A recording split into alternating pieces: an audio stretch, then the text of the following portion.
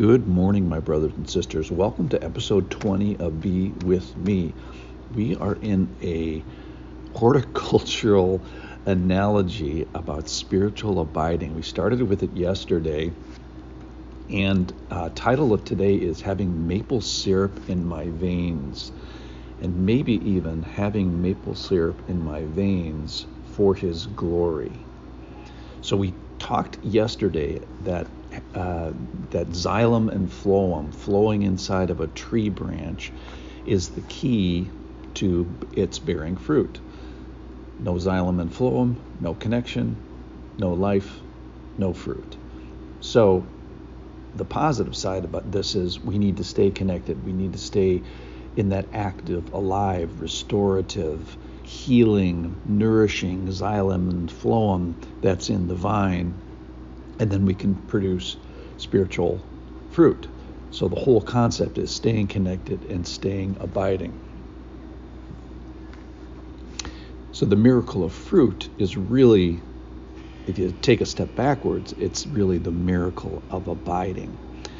And abiding is the mark of the believer, and fruit is the mark of the believer. And if you don't abide, then you're of no use to the Lord and no use of the kingdom. So if you want to be useful, if you want to have a further impact and expand the kingdom, then abide better. So this is from John 15, 8 verses today. I am the true vine, and my Father is the vine dresser. Every branch in me that does not bear fruit, He takes away, and every branch that does bear fruit, He prunes, that it may bear more fruit. Already you are clean because of the word that I have spoken to you. Abide in me, and I in you, as the branch cannot bear fruit by itself unless it abides in the vine, neither can you unless you abide in me. I am the vine, you are the branches. Whoever abides in me and I in him, he it is that bears much fruit. For apart from me, you can do nothing. If anyone does not abide in me, he is thrown away like a branch and withers, and the branches are gathered, thrown into the fire and burned. If you abide in me and my words abide in you, ask whatever you wish and it will be done for you. By this, my Father is glorified, that you bear much fruit and so prove to be my disciple.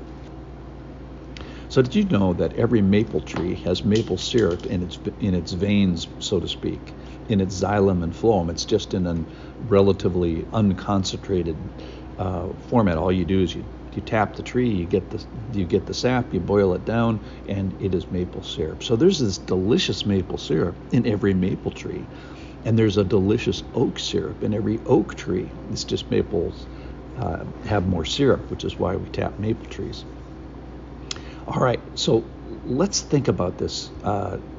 The Lord clearly wants us to bear fruit. There's an expectation of fruit bearing, and no fruit is born alone by itself. You have to be connected. Apart from me, you can do nothing.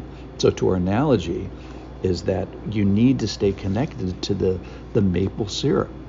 And if you want to have spiritual impact and spiritual influence and spiritual clear glorification of the Lord and lots of fruit, and I think all those things are good, I think then we have to make a proportionality to how much maple syrup is flowing in our veins. So God's job clearly is to be a fruit inspector. That's His right as creator.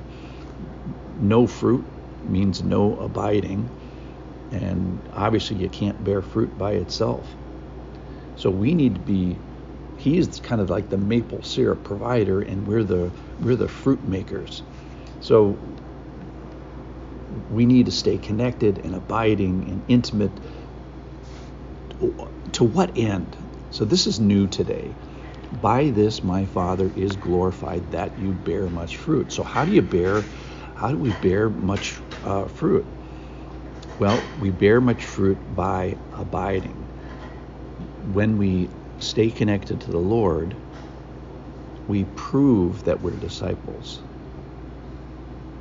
Verse 7 talks about if you abide, my words abide in you. If you've got the xylem and phloem flowing back and forth, fruit making connected to the fruit maker, if you will, then we're in communication with him, we're intimate with him, and we can ask whatever you wish, and it will be done for you because we're asking for the right thing, I would imagine.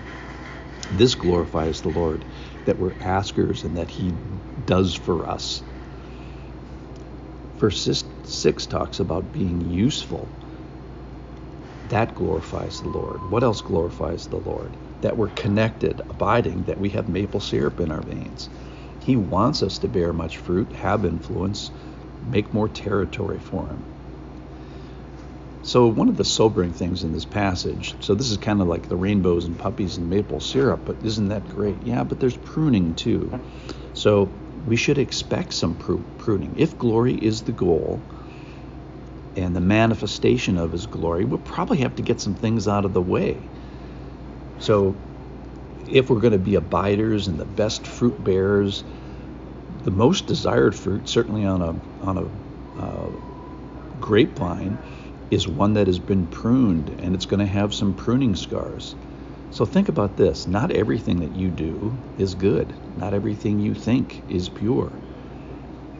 Not everything you keep is yours to keep. Not everything you say is kind. Not everything you see is for your eyes. And the way that you may walk, not every way that you may walk, brings you closer to the Lord. Not every habit is helpful. So, in conclusion, the Lord is the fruit inspector, and that's his prerogative. And I think the desire for influence and impact and love and grace and truth is all very appropriate for a believer. But we need abided impact, abided influence, abided love, abided grace.